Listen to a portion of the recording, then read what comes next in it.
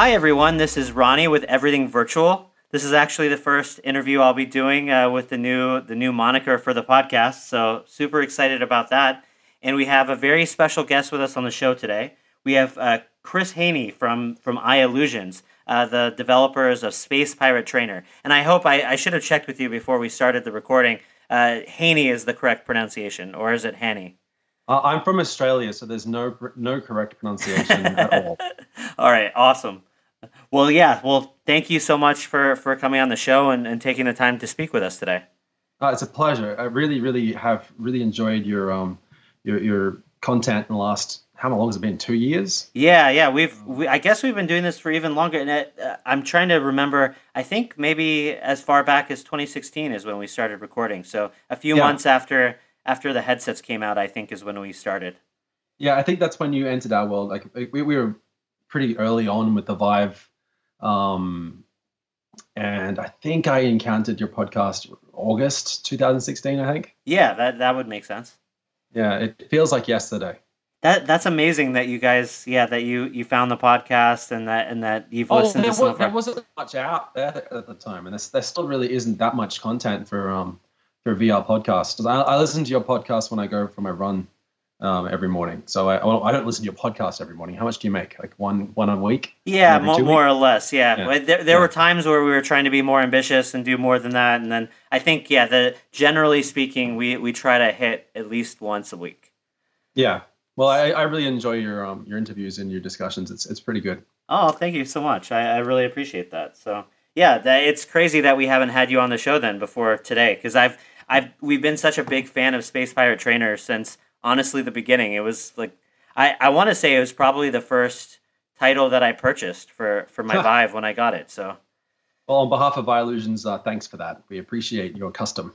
Yeah, no, of course. So yeah, no, I mean, and it's all due to you guys, your amazing work. Honestly, Space Pirate Trainer has really stood the test of time in terms of it was one of the first titles to release with the consumer headsets with the Vive, and it's now on every major platform that's come out really since, and it's still, I think, super strong. I still see it popping up on all of the must-have lists of including the Quest, which just came out a few days ago. So that's an amazing success for you guys. Yeah, we're really honored that we've had that success with the Quest. The last week has been crazy for us.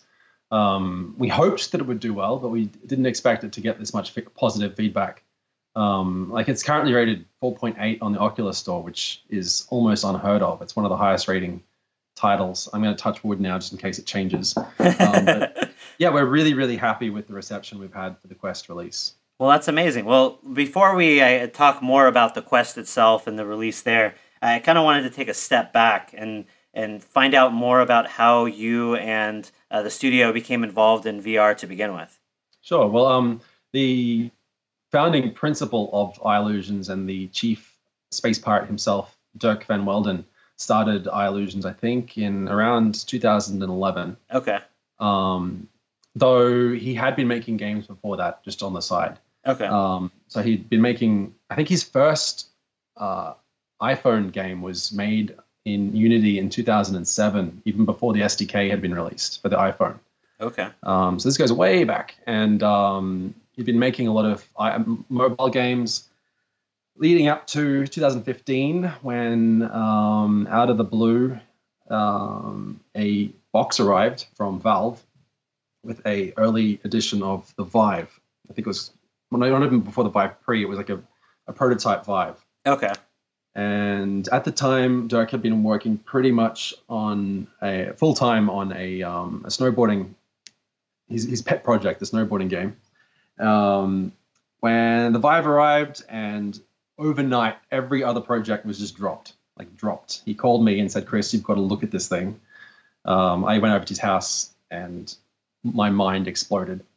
This little gadget with humming things stuck in the corners of the rooms with lasers everywhere and just weird plastic controllers. It was just amazing. I'm still looking back on that first time I saw the Vive and just thinking, my God, this is absolutely the future.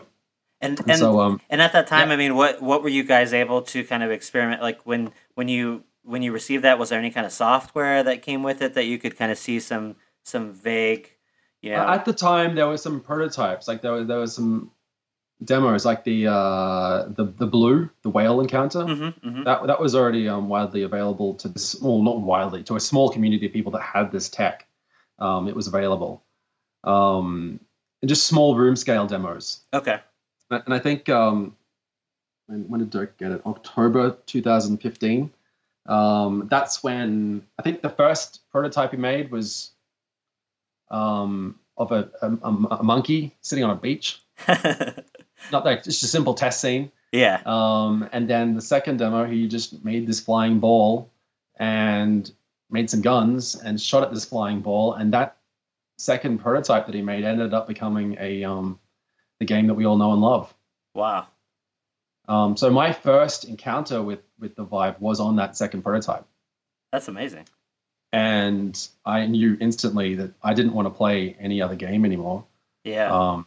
Even at the crude level that Dirk had it in the first prototype, it was still like the core was there. Like he'd implemented the bullet time. He'd implemented the three of the gun modes. Okay.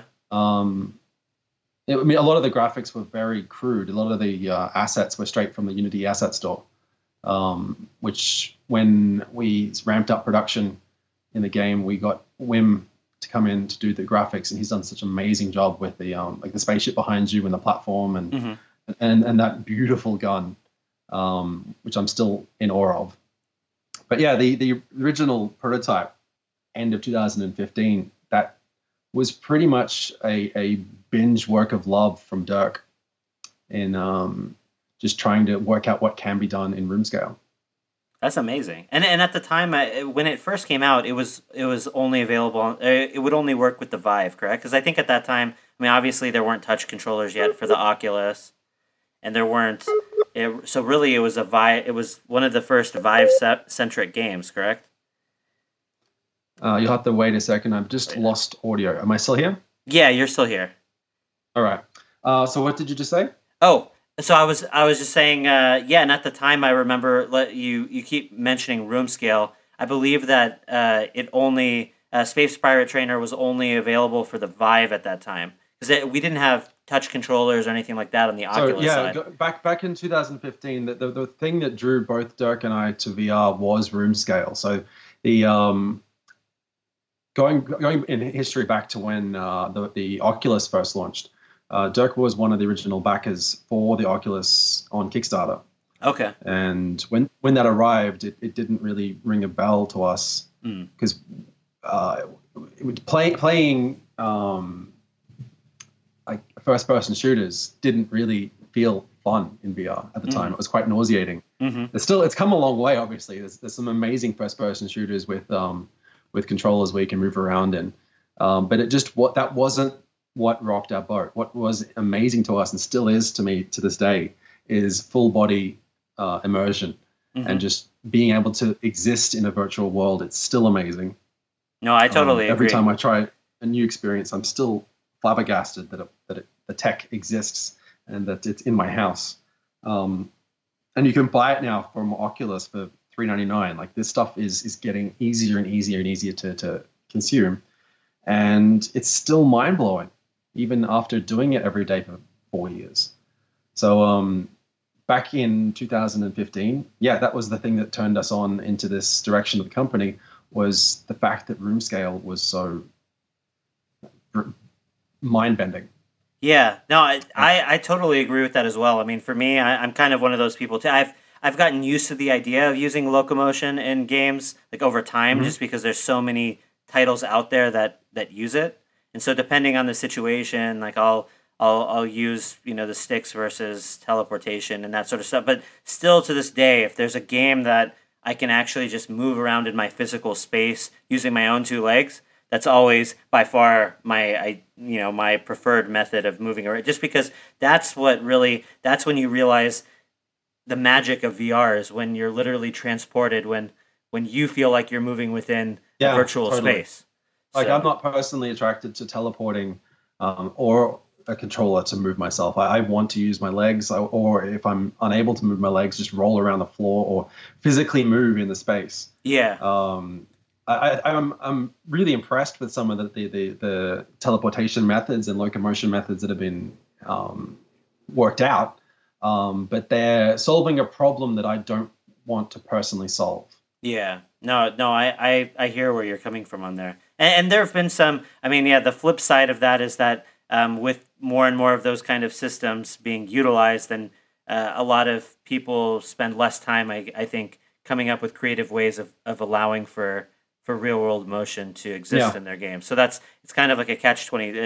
You know, it's in for certain types of experiences, it's necessary, of course, but then sure. you kind of wish, yeah, more people would focus on just making great room scale experiences where you didn't have to use any kind of artificial movement.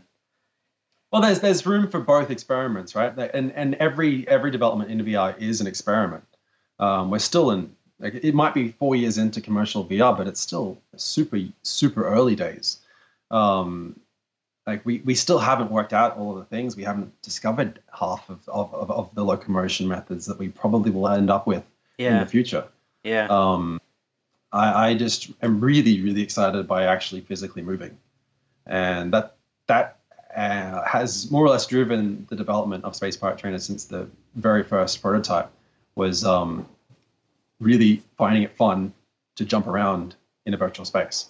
I yeah. remember No, the first time I saw Dirk's dad. He was probably in his 60s. Um, he's one of the first people to ever test the prototype, and just watching him rolling around on the floor, jumping up on the walls, and just this is a man that I had never seen really get into a run, just yeah. going crazy in the Vive room. Um, that is absolutely magic, and I really enjoy that watching that magic and being part of it. I no, I totally agree. Like, yeah, you telling that story reminds me of the first time I had my dad try it as well, and it was a similar type of thing. Like, he's not into games at all. I've never seen him Mm. kind of do any of that kind of stuff. And I threw him into, I think, Space Pirate Trainer and then also Longbow. Like Oh yeah, yeah. those were the two. Like after showing him the blue, ironically, we just talked about that. Mm. The first kind of action oriented games I usually show off is Longbow and Space Pirate Trainer, Mm. and yeah, just seeing him like aiming and shooting and dodging and moving around like that. Like I mean, he took up to it pretty quickly, and I was really surprised because I've never seen him. And obviously, he doesn't have any kind of those skill sets that your traditional gamers would have from playing any of those types of games. And so yeah, it was so exciting, and he took it off, and you could tell he had so much fun playing it. So it's just one of those like yeah, it's kind of mind blowing the extent to which people can really get enjoyment out of VR compared to other types of games that are out there. Yeah, I have very rarely seen someone take off a VR headset for the first time and said, no, that wasn't very fun. Yeah. The times that I have seen it are where the game itself was either too much for them. Hmm. Like people do react even to games like Space Pirate Trainer, where it can be like the physical presence of laser fire might be upsetting. Hmm. People playing a horror game, for example, it's probably more easier to understand, actually gets terrified. Or if there's any form of simulated motion where they actually do get sick as well. So that's the only circumstance where I've seen people actually come with a negative reaction. But 90%, 95% of people come out of it just giggling. Yeah. No matter what the experience was. Like if the people's first experience could be Tilt Brush or the Blue, Beat Saber, super hot. People always cherish and love their first experience in VR. Yeah, no, I've had the same experiences, and actually, some of the people that I've showed that don't have the gaming background, but perhaps are a little bit more thoughtful and cerebral in terms of like how they view the world and all that kind of stuff. Showing them VR for the first time, and then later, several days later, hearing back from them, like I still can't get that thing that I tried at your place out of my head. Like I'm Yeah, still thinking about just about that experience and how mind blowing it was to me. Like those are always fun because every now and then, yeah, you'll find people that just like once they try it, they're just like, yeah, they're just really hooked on the idea that something like that's possible. I remember the first time I did a demo of Job Simulator, and I think it was in the office. I think that was the first one I played, and you could photocopy things in the photocopier, and you just put like a mug in the photocopier, and out of the photocopier comes another mug. So you got two mugs. Yeah. And that interaction and that ability to pick up an object and do anything else in that game with it. I remember thinking about that for weeks and weeks and weeks and thinking that was one of the most intense experiences I'd ever had in a video game. And all I did was photocopy something. Yeah. But the brilliance of putting someone inside a totally interactable world and allowing them to just play with it made me desperately want to be 6 again. No, I hear you, and I think that's why a lot of us are still, mind blown every time we find something that's awesome that we get a chance to play. Yeah. So I wanted to talk a little. So getting back to Space Pirate Trainer specifically. So since its release, there have been tons of wave-based shooters on the VR platform. I mean, so many to the extent to where people are like, let's move on, let's come up with other game types, whatever. But despite that, there's still something about Space Pirate Trainer that kind of separates itself from all of the other titles out there. Something magical about just the way it feels, at least to me. So I didn't know. I mean, obviously you have a different perspective on it since you're part of the team. But I wanted to kind of get your sense on what you think is unique or special about Space Pirate Trainer that kind of makes it special. Well, I can talk at it from two perspectives. One being my personal perspective of playing it, another one of making it. From playing it, I believe that what sets Space Pirate Trainer apart is its absolute requirement to enjoy room scale. So what I mean by that is part of the core design of Space Pirate Trainer is to encourage you to use as much space as you can, to walk, to dodge, to run, to reach above you, duck down, hide, shield yourself. It's all about movement. And that is one of the things that I haven't really seen really explored in many other wave-based shooters. A lot of them have a requirement of you standing in one spot because that's where all of the enemies are going to go to. Whereas Space Pirate Trainer, the droids are flying around you, but they never fly to you. And part of that is designed to encourage you to move somewhere. And so a lot of the droids will physically move while they're shooting, making a wall that you sort of have to walk away from. You'll see similar examples to that in Beat Saber, where big walls fly at you, making you take one step to the left or one to the right. But in Space Pirate Trainer, we do that with much larger bullet sprays, I guess. And so one of the reasons why I think Space Pirate Trainer is still amazing is the fact that you're encouraged to dance. You're encouraged to move around and explore your space. It's never told explicitly, never says, okay, you've got to move, but it's certainly there in the first laser shot. Yeah, no. One of the things that stood out for me, especially when I first started playing it, was just the sense of like three-dimensionality to, like, obviously you're moving around in the room scale environment and all of that, but I remember specifically thinking just how true to life, like I felt like there were actual objects in the room flying around me. Whereas in a lot of other games, I mean, I just didn't get as visceral of a sense of I was in the presence of something else. Oh, this is where I think from the company's perspective, this is where I think Space Pirate Trainer has something truly unique, and that's the attention to detail that especially Dirk has put into the AI. When you interact, when you shoot at a droid and it flies away from you, when you throw a grenade into the center of a bunch of droids, they will fly around from it. They will break up from their Galaga-inspired formations into individual fire if they're shot at. And then they'll regroup and form another Galaga-style or asteroid-style progression towards the player and zap it in unison. And so they do a lot of stuff that kind of looks basic, but at the individual droid, they are all completely unique every time you play the game. Every time you play the game, every droid will behave differently. Hmm. They will interact with the player in totally different ways, and that makes it a easily replayable game, because after you've played it once, you might say, "Well, I've already seen those droids in Wave 2 and Wave 3 and Wave 4," but guaranteed they will behave differently every time. Yeah, no, I don't even. I mean, just to be completely honest, like I've played hours and hours and hours, and I'm okay at the game, but like I don't always get super far into my waves, and I have a blast no matter how long I get to play it. Like whether I've But I've been doing this. This has been my job for 4 years, and I still fundamentally enjoy playing the game. And like I've worked on games before where I mean I didn't mind the game, but I didn't wake up in the morning and go, you know what? I'm gonna test Space Pirate Trainer. I'm gonna do my game again. I'm gonna love it, and yeah. still doing it this many years later. Yeah, I really really enjoy interacting with these droids still. That's amazing. I was going to ask you along the same lines. So, as someone that's played the game since the initial release, obviously at some point you guys have added things or kind of, you made big updates to the game.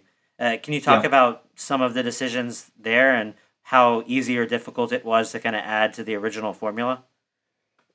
yeah. I would say we launched the early access, like the beta, I guess, the beta version in April 2016, and spent a good 6 months working out a roadmap to what we wanted as a complete game.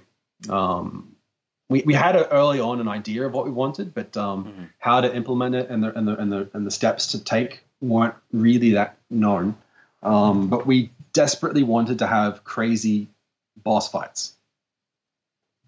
That was early on a requirement for us. But to keep it in the vein of an 80s style point up shooter. So Hmm. Galaga was a big influence on us. And so was Max Payne, a shooter from Hmm. when was that? 2001? Yeah, it was around the 2000s because I remember people started talking about it in the late 90s, but it didn't. They Mm. didn't finally release it, I think, until like 2001. I think. But that was a big influence too. The way that the bullets felt like you could interact, you could control bullets. Yeah, and they were actual objects. I for some Yeah, reason Max Payne was one of the first games I remember that like thinking that every single time you shot your gun, you were actually introducing some new element into the environment. yeah, and that's the same with Space Pirate Trainer too. Um, so they were very big influences on us. But the design between 2016 and late 17, when we launched the 1.0, was driven by a couple of platforms. One being to make it as the core gameplay as polished and fine tuned as possible. We wanted the gun interactions with the robots to be just as you said before, like just fun. We wanted to make it the interaction of the droids and the player to be unique and feel real. Hmm. And so a lot of time was spent in first as a year getting that right. So by the time we launched the I think the beta, so the alpha release was in April 2016, and the beta was in about October that year. Hmm. The beta was a super important release for us because we wanted to have the core gameplay in there. So we introduced a melee weapon, like a giant bat laser beam called the Hmm. Bolton. Hmm. And it was Um, you had the shield before that, correct? But then you just yeah, so the game launched in April 2016, and the alpha release with a shield and a pistol, a laser hmm. gun, Hmm. and three different droid types. There was a white droid, a red droid, and a black droid. Hmm. Fairly straightforward mechanics. You shot the droids, and they flew away from you, and then they eventually exploded. And you can see some of those videos on YouTube. I still find them quite cute Hmm. because you look back on that, and it looks like such a different game. Yeah. The gun itself was this big polygon rectangular thing, Yep. and the droid interactions were really quite cute in comparison. If you shot at it, it would fly away. Whereas the lead up to the beta, that's where we really introduced a whole bunch of amazing um, interactions. Like Dirk spent so much time getting the behavior of the droids for that beta release. and then just making it super fun to just slice them up with the Volton weapon. You can cut them right in half or beat them, and it's a lot of fun. Then leading up from the beta release in late 2016 to 17, that was the mission to get the waves and the boss fights down on paper and then into reality. So I don't know if you've played all the way through the Mother Droid battle of Wave 25 to 34. I haven't yet, but I need to. Like, as in, that was something that I know I absolutely have to play through. Yeah, it's one of the the things that I love the most about Space Pirate Trainer, but I also know that a lot of people have never gotten to it, because to get to it, you've got to get past Wave 1 to 24, and that's already a mission. Yep. And so we spent a lot of time balancing it to make it difficult enough for hardcore players, but pick up and play friendly enough for everybody else. And so the boss fight is more or less a fight for us. We wanted to have a big end to the conclusion of the game that was satisfying even after 10, 20 plays. So right now, when I finish this interview, I'm gonna go play some Space Pirate Trainer. Which mode do I go to? And so I have to get past Wave 24. So in Wave 25, you'll get to the boss fight. So if you played it a bunch of times, you will have already unlocked waves 5, 10. I have a 2-year-old calling. Can you hear her? So cute. If you played it before, like up to Wave 5, you'll have unlocked Wave 5. Okay. So you can click on this little dot next to the start game. Okay. And select Wave 5. So if you got to Wave 5, 10, 20, or 25, you can go to one of those unlocked waves. Okay. But the easiest way to play through Space Pirate Trainer is in the gameplay style called Explorer. Okay. And so that's a way of playing. Every wave, you'll get refreshed health. So you'll start the wave. You normally have 3 shots and you're dead. Yeah. And so it's normally like a classic shooter coin-op game where you have 3 lives, you lose those 3 lives, game over, insert another coin, play the game again. But with Explorer, every wave, so that means every 2 minutes or so, your health is completely regenerated. That's good to know because especially when I have other people in, that's good to know. Yeah. Huh. It's a lot more fun for new players. I'm just surprised. I'm just surprised talking to you that I haven't gotten past Wave 24, because I think I'm okay. I'm pretty good. Like I last a decent amount of time in there, but okay. Hey Ronnie, I'm not going to tell you you're good or bad. You're amazing. You're a space pirate through and through. All right, thank you. I appreciate that. Just got to believe in yourself, and you can bust all the droids you want. No, exactly. That's what. But yeah, don't get me wrong though. As soon as we're done here, I'm getting past that level. So now I have a new goal. It's not an easy challenge. That's one of the achievements. There are 10 achievements in the game, and one of them is to destroy the mother boss in Wave 25. And I look forward to hearing how you go, because the first time I beat it, I was exhausted, and now it's one of my daily jobs to make sure that it can be beat. That's amazing.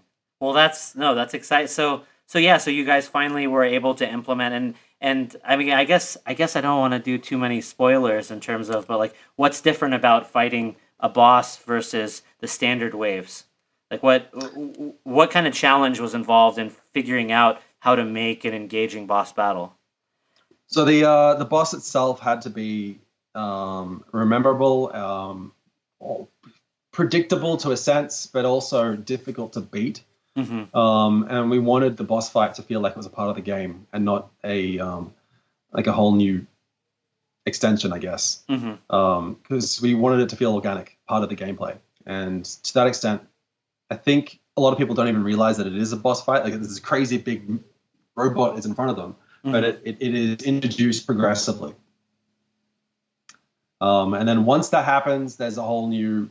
There are oodles of waves to come after that, and a lot of our crazy core players really, really enjoy starting the game after the boss fight, because that's where some of the more challenging stuff really is. So we spent a lot of time just making as crazy waves as we could. Like there's one time when there's 66 droids on screen at Oh once, my and gosh. it's just, I hurt myself when I try to play that level. But it's still amazing watching some of the videos of the world champs playing it. and Things that I thought no one could finish, and they just bam. And out of all of these, new ideas that you guys brought to the table, like in terms of mixing up different types of waves together and making the game more and more challenging, like at what point did you guys start? Did you add in a lot of the power ups and all those kind of things before things started getting crazy, or did they kind of to kind of manage the chaos, or did you have some of those ideas? Power ups were there from the start. Like we have been changing adding power ups to as we go. Mm-hmm. But part of the initial, I think even part of the initial Steam release, the alpha had at least one or two power ups. I think. Mm-hmm. I think so. Like probably with like firing modes and stuff. I think. But. Yeah, I think we had the machine gun upgrade Mm-hmm. and the rocket guns. I think. Mm-hmm. Possibly the shield as well. Mm-hmm. I think the shield may have been the shield power up may have been from the start. Okay. But don't think the rocket was there. I'm not sure if the gravity upgrade was there. I don't think, because I remember at some point like jumping in, because as someone that wasn't involved with the development of the game, a lot of times I would just be surprised, but I would just be launching the game just to mess around, and all of a sudden, like I was like, wow, there's all these new things in here, and like we did a couple of major releases and not many, like a lot of early access titles and titles under continual development did frequent updates. Like I know Hot Dogs, Horseshoes, and Grenades do an update almost every week, and Onward do a monthly update. Mm-hmm. But we saved up our eggs mostly for the alpha, beta, and the 1.0 release. So that was three major releases. And I think that was the only time we added new content was in those three major releases. Every other release was either a performance update or polishing. Okay. Like I think yesterday we launched the latest polish update for Oculus. And soon there'll be an update for the Steam version as well to support Steam VR 2. Okay. But we continually have been doing polish updates, but content updates are something that we save for a big release. Okay, no, that makes sense, because it was usually very noticeable. Like, because again, I don't remember the exact time frames at which I noticed those changes, but it was like one time I booted it up, and all of a sudden I'm like, wow, look at all this amazing new stuff. Like it was just, that's really interesting. And it's really interesting to hear about, for me anyways, the importance of how AI plays into the player's experience, because that's something that I think you notice, but when you're in the heat of the moment, you're trying to destroy everything, and you're not really like to know that the realistic, like the experience you're getting and the realism from the bots and how they're interacting with you is a big part of why it feels so good, Yeah, I totally agree. It's what drives you to continue wanting to shoot stuff is the reality, the interacting with these droids. And I've seen a bunch of players who didn't get it, like just who stand there and stare at the droids. Yeah. And, that's generally because they didn't understand that they could shoot it or that they can interact or use their legs to walk away from it. Yeah. It does require you to step outside of the gamer's mentality and play. Mm-hmm. Mm-hmm. No, and that encourages you to. That was one of the things for me too. Actually, like the inclusion of the baton weapon. I always think of it as kind of like a laser whip. Like when I'm using it, because I guess the thing that I interact with the most when I'm using it is just the fact that you can literally, it's like you can tug at all of the enemies, like whip them around and like completely change. Like it's a nice offensive and defensive tool at the same time. Yeah. And and going back to what you were saying, the amount that you're able to interact with the bots, I thought the kind of one to one, like it all of it. Whereas before I was only able to kind of move them with my gunfire, and Mhm. yeah, you could hit them with the shield and whatnot, and interact with them that way. But all of a sudden having this like more controllable method of kind of managing the crowds was really, really, really fun. Like I Yeah, remember that opened up so many possibilities. Like for a while there, I almost forgot that I even had the gun when you gave yeah, us the right. baton, because all of a sudden it was just like I just want to use this all the time. Yeah, well, a lot of work went into that to make it that much fun.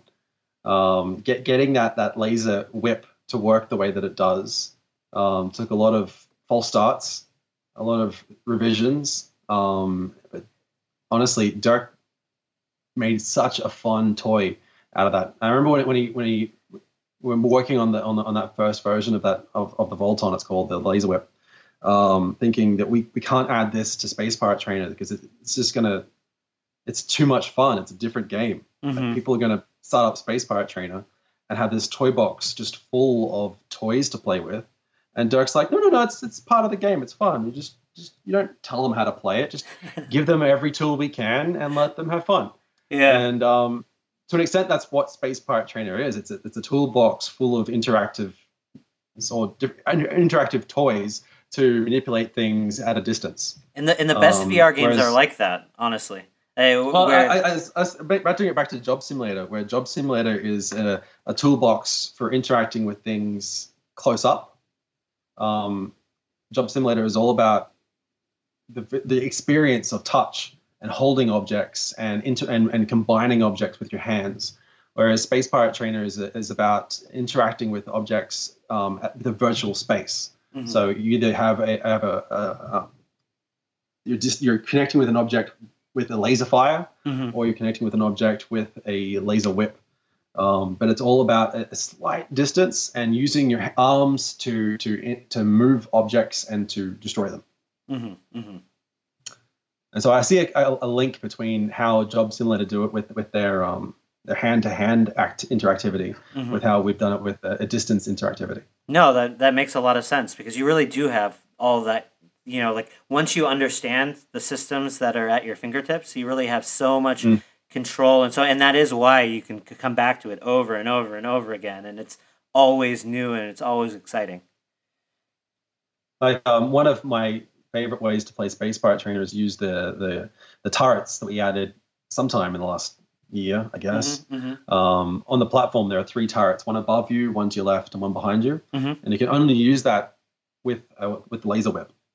And so it lasts. I think you have about 10 seconds of charge from the whip to use those turrets before it has Hmm. to recharge. Hmm. But it is an amazing way to zap droids really, really quickly. And so you've got this whip that you can't shoot any of them with, but you can drag them around. But if you charge it one of the turrets around you, it then fires off massive bullets and just blows everything away. But when that happens, you're vulnerable because you can't shoot back. Hmm. Hmm. And so there's a lot of different ways to play the Space Pirate Trainer, and I just really, really enjoy just messing around and finding one that works for me at the moment. Oh man, yeah. No, this is making me want to play it. Like as you're explaining everything to me, I have like a very vivid image of exactly what you're saying in my head, and I'm just like, man, I want to get in there and try that out right now. Like I just want to. Yeah, it's so and actually I want to get to this later, but I can't help but bring up the fact that man, it's great having the Quest because you can just anywhere. Like I'm actually traveling right now.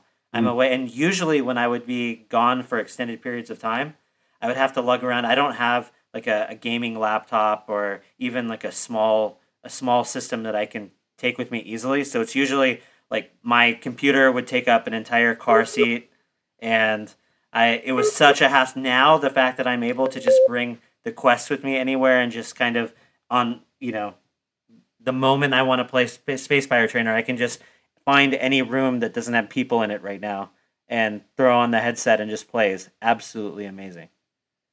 yeah, the Quest for us changes everything. Um, we first, I think the start for us for realizing where VR was going was when Microsoft um, gave us early access to their mixed reality headsets. Mm-hmm. This is was early 2017, I guess. Some year, Mm-hmm. sometime in the last 3 years, we got Yeah. one of these. Their first ever, inside out tracking headsets, Yep.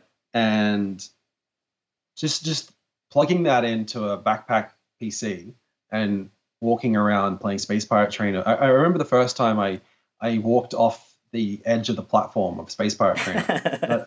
I'd never even imagined that was a possibility until I put on this headset and just went outside the door and kept on going and was standing off the platform. And I thought, whoa, that was a game changing moment for me. Like, not just a game changer in the sense of what Space Pirate Trainer was, but what a sense of what could we do next. Yeah. And it was that moment that both Dirk and I and the rest of the team just realized what we wanted to work on next, and continue exploring how big can Space Pirate Trainer become? How far can we walk? What can you do? Like, Space Pirate Trainer was an experiment in what we could do in a room. Mm-hmm. But what can you do where there is no room, where we're not limited by the dimension of what a laser can track? And we still don't know the answer to that. Like, the Quest is a super easy version of what we were playing around with backpacks and Windows Mixed Reality. The tracking is pretty damn good. Mm-hmm. Its ability to know and remember a room is almost flawless. Mm-hmm. Certainly, I think it is better than the original Windows Mixed Reality. Mm-hmm. And it's running off a mobile processor, so it's just so amazing what tech has changed in the last few years. But Mm-hmm. yeah, the Quest. I don't think I'll ever be able to leave the house for longer than a couple of days without a Quest now. Yeah, no, same. And like I said, I mean, I was playing a lot of VR before, but now it's just like it's unbelievable because it's all of those little moments where you just have a little bit of downtime and you might be in, like I said before, I never really got into Windows Mixed Reality headsets for some reason, but I guess I usually had my Rift or my Vive, and my Vive was kind of my more stationary device that I had in my apartment set up, and once I really started using the Rift a lot, I think from that point on, I didn't move the lighthouses all that often. So Mm-hmm. I would kind of use my Rift as my portable VR device, and I would just take the sensors with me, and I would have to bring Yeah, my I had a Windows Mixed Reality in my backpack like all the time, yeah. for at least a year and a half. So that's Because that was the easiest way to take VR for prototype test sessions with your colleagues, like, or just to show your parents what VR is. It's yep. super easy to just flip out a laptop and Windows Mixed Reality, and it still is. It's super value dollar for bang for buck. It's a really great way of getting into VR if you already have a PC or a laptop. I think you can get an Acer headsets for like $200. Like, it's cheap. No, they are. And it's okay. It's not the greatest, but it's certainly suitable. Yeah. So yeah, I'm a big fan of the Windows Mixed Reality stuff. Yeah. No, I remember using it for the first time and thinking that this is really incredible. Like, because that was my first, like you, it was my first experience with inside out tracking. And I just remember thinking, like, for me personally, I knew of inside out tracking before I had gotten a chance to try it. And so as soon as I put it on for the first time, that was my first thought was, man, this, like, especially the controller tracking was just, was really, really good. Like, it's similar to what you were saying. It was like, well, this isn't perfect, but it's damn near perfect enough to be like the different, like, not having to deal with any kind of sensors or anything like that. Like, this is more than this is a great trade-off, you know? Yeah, absolutely. Like, it is a perfectly adequate VR system. Yeah. And I think the reason why it got a lot of flack was it wasn't the best. Yeah. It wasn't a Vive. And a Vive is great, but it requires you to drill things into your walls. It's never going to be as easy to sell that to someone who just wants to play Beat Saber. Yeah. No, and for me, yeah. Oh, go ahead. I was just gonna say, so the logical extension from Windows Mixed Reality is to get rid of the computer, and that's where the Quest is now. And Yep. I cannot imagine recommending a Vive or anything to Yeah. anyone. Like when my son says, "Can I play your game?" I'll demo it on Quest for Yeah. sure. Yeah. No, and that's the same with me. And yeah, where I was getting to is like I'm still super excited about high end VR. Like I have a Valve Index coming, and I'm super excited about that. The Mhm. main limitation for me is just the fact that like even within my own apartment space, like I have my lighthouses set up in a very specific area that can also be used by the rest of my family. Mhm. And so I just see myself even now like when I have the living room to myself, I'm going to use that high end, index system. But whenever like I want to play VR and my daughter's hanging out in the living room or I don't want to take up the space myself, like it's so easy to just jump into any room in my house, whether there's sensors set up or not, and just recalibrate the Guardian system and the Quest and just go. Like Yeah, it's and when you say recalibrate the Guardian system, in the old days, I would groan at doing that, like having to do a room scale setup. Even though it only takes 2 minutes, it was yeah, still 2 minutes of just like, oh, I've got to walk around this space and click and click and click and put the controller on the ground. Ah. But yeah. the 5 seconds that it takes to set No, up a it's Guardian in Oculus, and the same with Oculus Rift S. yep. Uh, uh, uh, uh, I really that, hope that Steam VR like implements a lot of the like the first time I tried a Quest and I saw like I was used to having being able to see the environment around me through the Vive cameras, for example. So mhm. so I had seen that before, but the clever use the way that Oculus uses the the cameras and so that you can see your environment and then Mhm. so seamlessly create your Guardian system is just incredible. Like the first time I tried it, I was like, "This is everyone has to do this going forward." I mean, there's just Like that, no, that to me was the first, like when I first put on a Quest. I think it was called a Center Cruise at the time. I yeah, put it on yeah, my head, and they had that implemented, and they were like, "Don't talk about any of this," because it was super amazing yeah, and early. And I just knew that then and there that any form of AR in the future, like augmented reality, yeah, the easiest way to do this is to start with VR and then give me a video feed, yeah. And they because even it's here now solved and it's working. it. They even solved the problem. I mean, just the fact that the system fades into using the cameras once you step out of Yeah. the play area that you've set up Mhm. is incredible because it's something that yeah, it's just like now you're kind of like duh, of course you would do it this way, but like that in and of itself is something that when I've showed people the Quest, they think is absolutely incredible. Like to have someone Mm. like walk out of the play area and now they can see the world around them in this kind of crazy, pseudo like, it's like a virtual version of reality in your headset, Yep. separate from what you were playing, and that in and of itself is so cool. And to be able to see like that's the area that I was playing in, and then to walk back to it, and then the world just fades back into whatever you were playing. Just like everything about it is so cool. I don't know. It is amazing, and the fact that it's so seamless, just from one environment to your home environment is Yeah, just nuts. yeah, One of the first like teaser trailers we made of Space Pirate Trainer for the Quest, which I don't think we've released, but we made it, was in someone's house and just casually walking around with the Quest, and then all of a sudden the house becomes Space Pirate Trainer. Um, and I think I saw someone do a GIF of them just walking into the burning server room of Superhot, and they just go from their lounge room into this crazy mayhem world of burning computers.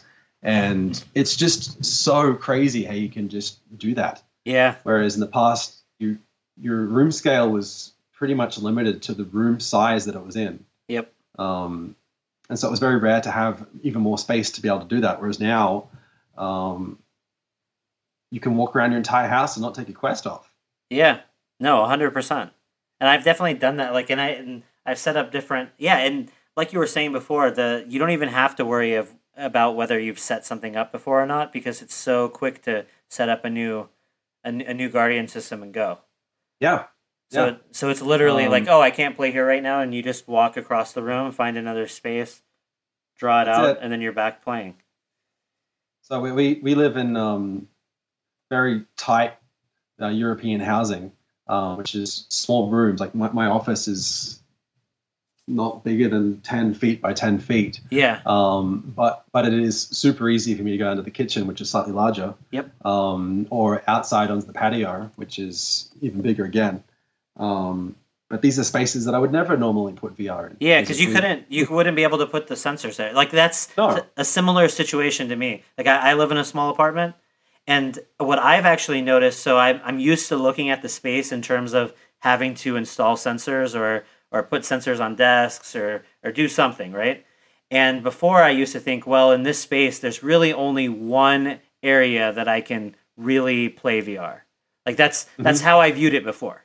There's a living room, and that space is big enough and clear enough to where if I mounted the sensors or put them for that area, like that's where I could play VR. But now since I've had the Quest, I've realized that there's so many other spaces, like just here and there, that are perhaps there's just not enough furniture around or like a good place to mount sensors. But there's plenty of space there if I'm able to use it without those things. And Yeah, so I've seen so some amazing videos of people playing on their back decks, yeah which are perfect yeah. for VR because they can be big and empty and flat. No, that is a And perfect area. So it's like so all of a sudden I've realized that there's like completely new spaces within my own living environment that I can use the system. So yep, it's been yep, really yep. cool. I don't know. Yeah, no, it's an amazing time we live in, I guess. And yeah, it speaking on this subject because something that popped into my head that I kind of wanted to get your feedback on was yeah, comparing something like a standalone like the Quest to wireless VR as we know it now or what I guess is potentially going to be there in the future. For me personally, I've had good experiences with wireless VR. Like I've used the TP Cast and I've used Mhm. the Vive wireless system and like all of those things. Actually, Space Pirate Trainer is usually the first game that I would try in any of those systems because of how much I move around in the game. So that was like I remember still the first wireless VR experience I had ever was with Space Pirate Trainer, and like Right. as in I tried it and thought, oh, this is a game changer. I can all of a sudden it's something that you notice that you do with the Quest that I was also doing with those wireless systems is that Mhm. instead of just oh like I think for people that haven't tried it before they think that when they go wireless they are just not going to be bothered by the cord but it's almost like you move entirely different without a cord like Yeah, you we've been playing for ages with backpack PCs. Like this is the way that I would recommend in the old days of playing Space Pirate Trainer was not to have a cable running anywhere or wait for the future for wireless stuff to come, but put a laptop on your back. And one of the big design hurdles that we went through in 2017 for Windows Mixed Reality was to get Space Pirate Trainer up and running on a Surface Pro, like the hmm Windows iPad thing. hmm hmm And that's a thing you can almost put in your pocket. hmm So Space Pirate Trainer from the very start has been seen as from our perspective as something that should be played mobile. okay When the high end stuff, when the Vive Pro was it just on the Vive or the Vive Pro. They've got a wireless thing for both of them. yeah Right? I think the same kit works Yeah. for both I'm pretty sure That just added a whole new level of fidelity to the experience. So we were used to walking around with like 1060 GPUs, like pretty okay GPUs, but not spectacular hmm in the mobile laptops that we had. But the ability to pop in a massive GPU and a crazy wireless solution from Vive, that was amazing. It's gorgeous. hmm But honestly, I really love the freedom of the offered from the inside out tracking. It yeah just means that you can do it anywhere, wireless anywhere. I'm really excited that Oculus Rift came on board with that. I'm really curious to see what happens in arcades in the coming 6 to 12 months with that, because the ability to just roll out a Rift S, the same as the Windows Mixed Reality. It was super easy to set up a Windows Mixed Reality system anywhere, and in whatever size space you want it to be. So yeah, I have always been a big believer in mobility with VR and making it possible to do it wirelessly, because the idea of being stuck to a tether is just silly. Yeah, no, I agree. I think everyone can. I mean, even with systems coming out in the future that are still going to be using sensors and all of that, I think everyone can agree. Like, I don't think it's a question of if we should have sensors and if we should have wires and if we should. It's just a question of when is the technology fully ready for us to get rid of some of those things. Yeah, it also comes down to what brings a better experience. Like the tracking in the Vive with the laser tracking will always be better than inside out tracking. Like it's going to be better. There's less occlusion. There's times like you can't put your controllers up to your face on the Oculus Rift S or Quest without it sort of getting a bit confused about which controller it's seeing, because it's based on optics. It's a black thing next to your face. The camera can't really see what black thing that is. Whereas if it's tracking it with laser tracking, that's something you can get down to a micromillimeter scale of accuracy. And so it comes down to what experience you're trying to convey, and what tech can best convey that experience. So yeah, when you have something that requires absolute fidelity of movement, the Vive can be a lot better. And yeah, that's actually kind of an interesting bringing Space Pirate Trainer, which obviously was created with room scale and Lighthouse tracking systems in mind, taking that game and then porting it to some of these other VR devices. The Quest, I mean, really the only limitation there is, like you were saying, not the only limitation, but a limitation with the tracking would be, when you're reaching over your back to grab weapons or that kind of thing. Like, how do you guys kind of do that without the outside tracking? And then, that was implemented like back when we did the Rift Touch. Okay. So that's just all of the systems other than the Vive have occlusion when you put something behind your head. Okay. So the PlayStation VR has one camera, so it's even lower res as far as tracking your movement than any other systems. But Windows Mixed Reality didn't have any cameras at the back of the headset. None of them can see it. So it's all done with accelerometers and calculations of assumptions that the system thinks where is the controller right now. But it works. It's just not going to work as well as a fully tracked thing.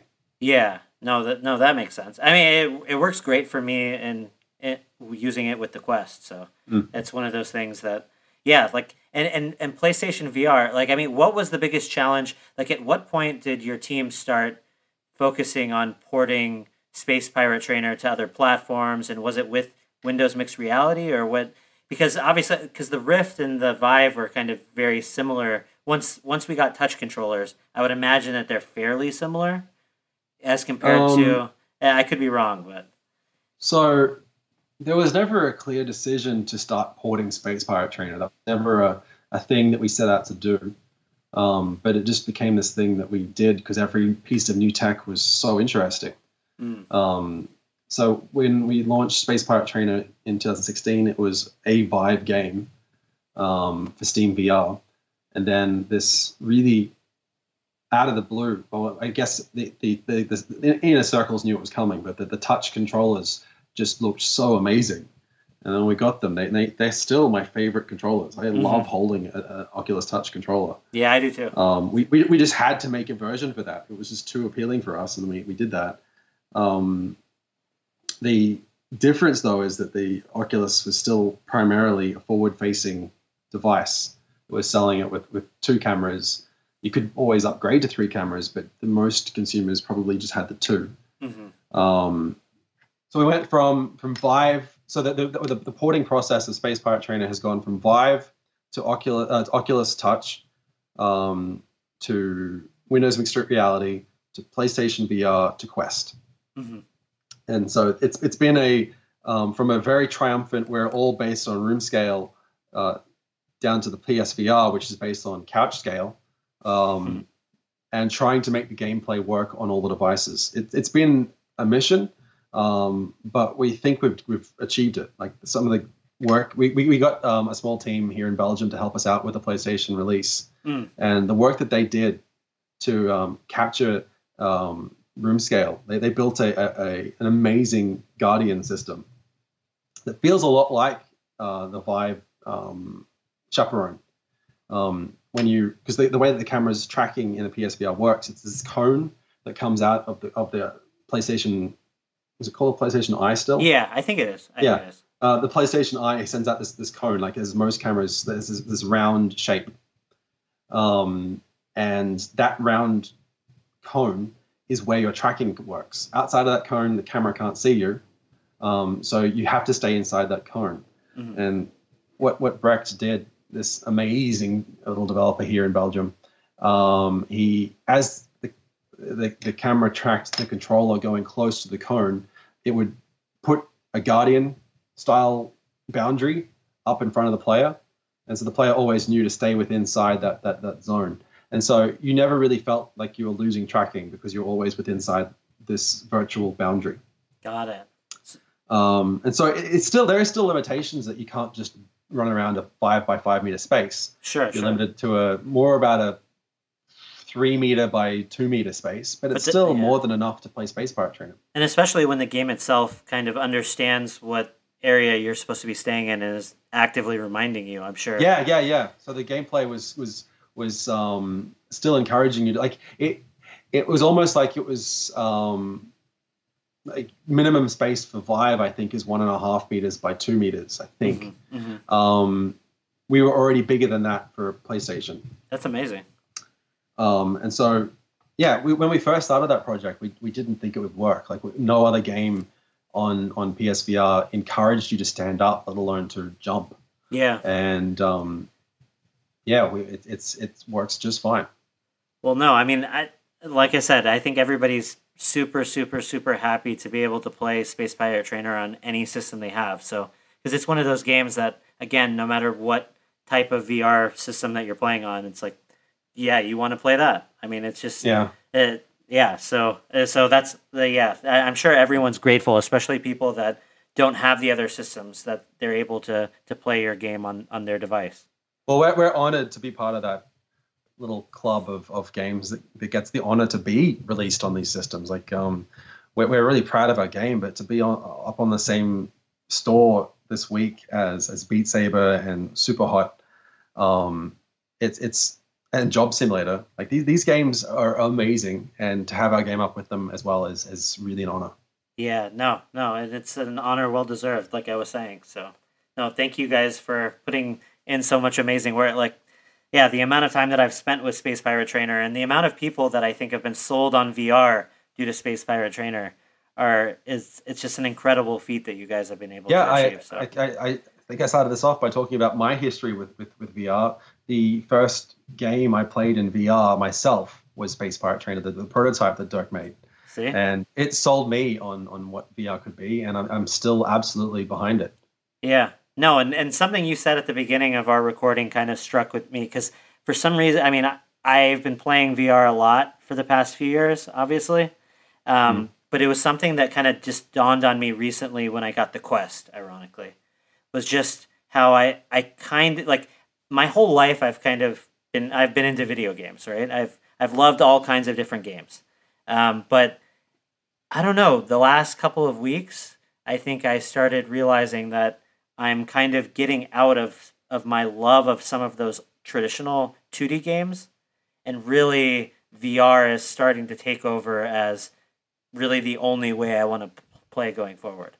And that's something that's just, I mean, I'm sure there's obviously going to be games out there that, like, that I have to play that are 2D or whatever, but especially with the Quest being so easy that I can just pick it up and play it anywhere, it's just finally kind of superseding that part of my life where I could kind of see myself not having that other thing that I've been so used to for so long, because I now have something that in a lot of ways just makes me so much more immersed and so much more into the game experience than I ever was before.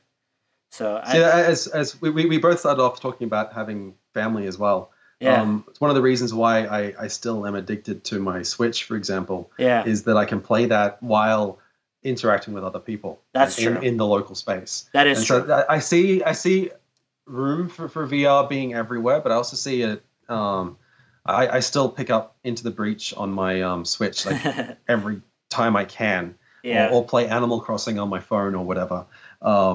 There's absolutely in my mind space for both to exist yeah, long into the future. yeah, yeah, Um, the Quest has made it a lot easier, and I do play Beat Saber a lot more than I used to. Like yeah, I just put it on, I play 3 tracks, and then I go back to playing something on my Switch or doing my work or cleaning my teeth or whatever. yeah, It's now so much easier for me to just start VR because it's also instant on. You put it on your head and you're in the same game you just left, yep, as opposed to having to boot up a PC, go through all the driver updates, hope that nothing's broken, work out why your dongles aren't dongling anymore.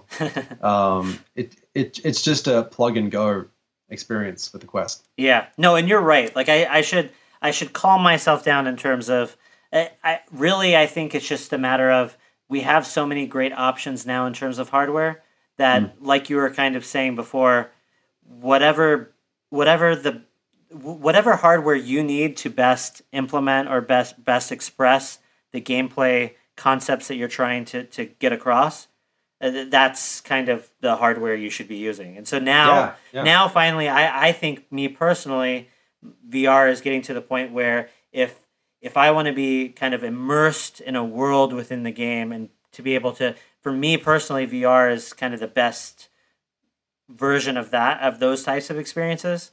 But yeah, there's so many types of experiences where yeah, you don't need to be in a place necessarily. You are playing with your friends or you're doing this or that. And so yeah, so obviously yeah, both yeah, these are just thoughts that recently have been popping into my head, and like I said, me personally, I'm surprised just because I've been using VR for a long time now, and I didn't necessarily have those thoughts maybe even like 6 7 months ago. You know what I Hmm, mean? hmm. Like it's just something that started creeping up with the Quest and with some of these other, and yeah, it's interesting. Yeah, from our team, like we're still all obsessed with like any video game. Our team meetings for a long time were held in PUBG. Um, Now we very rarely meet up in VR. Yeah, Most of our meetups are done in person or in Discord or in the chat of a video game. that's awesome. But VR is important to us and to our day-to-day engagement with gaming, Hmm. but it's not a replacement. That's awesome. And on that topic, where do you see VR naturally expanding in the future? Are you guys, just kind of riding the flow of where the technology, or is there a specific direction that you'd like to see VR take? Um, so yeah, I think we sort of ummed and ahed around it before. The pass-through experience of the Guardian system in the Quest, I think, is to me one of the hints. And I think at OC5, at their keynote, Oculus even mentioned it, that the future of augmented reality is probably virtual reality. And I'm really, really interested in seeing how that grows by teams that are smarter than me. Um, the putting in enough artificial intelligence to detect the items in your house and to be able to virtualize them in an Hmm. augmented way. Hmm. We've only just started. Like some of the stuff from the Modbox guys on the old Vive days, like Hmm. they're amazing. The AR stuff, the demos that they're making for hardware that doesn't exist yet. Hmm. They're just blowing bubbles in space with their Vive controllers, but in real space, not in a virtual space, in their actual house. And I can see in a not too distant future, like even in this generation of the Quest, it being possible to interact with your actual play space. Hmm. in an AR sort of way. It'll be a bit clunky because it'll be black and white imagery and stuff. It won't be amazing, but I mean, amazing in the sense of fidelity. Yeah. But it will be groundbreaking in the sense of not just even gameplay, but user interactivity. So that's where I see something being really amazing in the next couple of years from Oculus.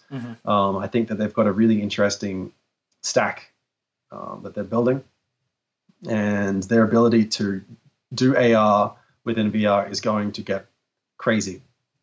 That's exciting. This is just me. This was looking at the direction of what was said at the keynote and what they've delivered in the Quest. Yeah. I can see this as like ground one for their AR ambition. But yeah, we'll see what actually happens. Like, I don't know how easy these things are to solve. I think they're very difficult. Yeah. That's what's one thing. The next thing is just moving outside of room scale is a huge importance to me personally. Like Dirk and I have been playing with Windows Mixed Reality in larger spaces for a while, and that's just super fun to just be in a big space walking around. Is there a way, something that I've always thought, is there a way that you can link different sized and shaped spaces together to have one large, would there be a way, like for the Quest, for example, this is just a thought I've had, is to be able to map out like several rooms and walk between them. Yeah, I think that's possible now. I haven't tried it. Yeah, I don't know how useful that would be. But because in my house I have 3 different levels of 3 different sized small rooms, and so I take my Quest regularly from my office down to the lounge room to the kitchen. And in each of those rooms, I have a zone mapped out, and it remembers where I've gone most of the time. Yeah. I very rarely. I don't think I've ever walked between those zones. Yeah. No, I'm not sure if it is physically possible, but it might be. Yeah. No. I just remember thinking how cool it would be if you could if you could somehow connect multiple play spaces together to have an even larger in situations where you don't have a perfect square, but you want to be able to move around in a large environment. Well, one of the issues with that is the difficulty of making a pre-rendered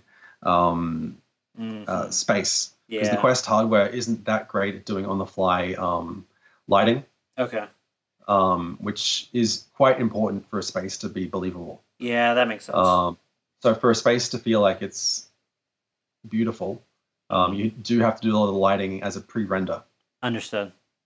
And that is really quite hard to do for any form of configuration. So if you had a space that had a little bit in the kitchen, a little bit in the bathroom, a little bit in the hallway, that would require a lot of very custom or generated environments. Yeah. No, that makes sense. Yeah, and oh, can you hear me? Yeah. Oh, okay, perfect. I was getting a little bit of echo. Yeah, no, that makes sense. And actually, yeah. So, okay. So probably on the Quest then that something like that isn't as possible, but maybe in the future. Let's not say I'm not going to say it's impossible. I'm just going to say it won't be as beautiful as you expect. Yeah. No, that makes sense. Which is not to say that if it's not beautiful, it can't be done. You can do some crazy stuff on the Game Boy to make it look beautiful. So there are always workarounds and ways to optimize. And so I'm really, really, really interested to see what developers are able to push with the Quest hardware coming forward. Very cool. In terms of like the high end, where do you see VR going in terms of standalone versus high end PC versus? I mean, obviously in the near future we're going to have a lot of high end PC VR, and we're going to have standalone kind of being separate. But it sounds like you guys are pretty sold on the idea of wireless and standalones really being the way moving forward in the future. So no, I see room for high fidelity VR. Like having an amazing screen on your head is so much better. But where we're excited is just new gameplay techniques. That's where our company's built around gameplay and what's fun to play. And that can be done with a tethered system. It's just that we prefer right now to explore with our feet. Yeah. And so that just makes our current direction that we want to go in and that we are excited about based around what is mobile, what is portable. And that can be done quite easily with a backpack PC or with a wireless dongle plugged into your headset. Like this is still feasible. Yeah. And it's just that it's not as simple as sticking on a Quest. Yeah. But that's not to say that our future is only the Quest. It's a future. Yeah. I'm really, really excited about the forthcoming high fidelity VR systems. They're beautiful. I really look forward to experiencing more from that. But it's so much easier to put on a Quest.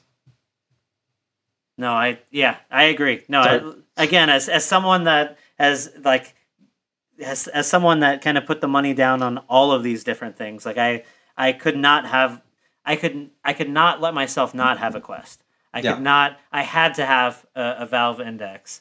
I have to have all of these different systems because they all kind of bring something unique to the table. They're all really, really good at what they do, from what I understand. So, yeah, I'm excited about all of it, just as I think everybody else is out there. So it's just, it's interesting to see kind of where everything has gone up to this point, and it'll be interesting to see, I guess, where things move forward once they're out on the market.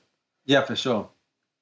I'm really curious to see how the Index performs when it comes. Like it's already been sold out for months. Yep. I have no idea how many have sold, but I do know that it at least appears to be quite a popular device. Yeah. And it seems to have taken Valve by surprise. But the future of VR is a total question mark, but I know it's exciting. No, I hear you. As far as the future of iLlusions, I don't know I don't think you guys have made any kind of announcements or anything like that, but besides, continuing to push Space Pirate Trainer on as many platforms as you can, and obviously recently bring it to Quest, what are you guys up to now, and what do you look forward to in the future? Yeah, we are still very, very, very, very passionate about our experiments with virtual reality. And we hope to be able to talk about that more soon, like what we've been playing with. But really, for the last 3 years, we've just been going hard at working out what is possible in virtual reality and what we enjoy in virtual reality. Working with a lot of different teams around the world on just experiencing their products. Some great narrative stuff from the team at Cloudhead. Some amazing gameplay from the teams at Vertigo Games, who've made Arizona Sunshine and Skyworld. Going forward, we just want to continue making amazing experiences. And that will most likely be in the shape of a virtual reality product soon or sometime. But we may end up going back to making phone games, maybe, if we have one that we want to do. I know that Dirk himself has wanted to release his phone game that he paused for the Vive. The snowboarding one? Yeah, he's still very passionate about that. And every now and then I see him daydreaming about what if. He's a very passionate snowboarder. And yeah, I'm always curious. In the back of my mind, I just know that someday he's going to want to make that real. But I know that right now our absolute dedication is on VR. Awesome. Well, because we have so much unanswered stuff, and we want to be there to experience it. Well, yeah. Thank you again for taking the time to speak with me today. And like I said, I'm sure I speak for everybody else out there, and Zane and Damon, who weren't able to make it today. That thank you guys so much for bringing such an amazing title out. Like I said, I'm going to get off of this recording, and I'm going to go play some more Space Pirate Trainer now. So it's just one of those things you guys have brought so much fun to so many people. So on behalf of iLlusions, this is Wim, Dirk, and I, and all of our amazing guys who have helped us out over the last 3 years of development. Thank you so much to you and your team, and to all the players out there who have been dancing up the leaderboards. We have had a lot of fun making Space Pirate Trainer, but it wouldn't be anywhere if it wasn't for the community helping us out during the early access days. and continuing to help out and support us. We really appreciate it. All right. Well, thanks, Chris. And we look forward to seeing more from you guys in the future.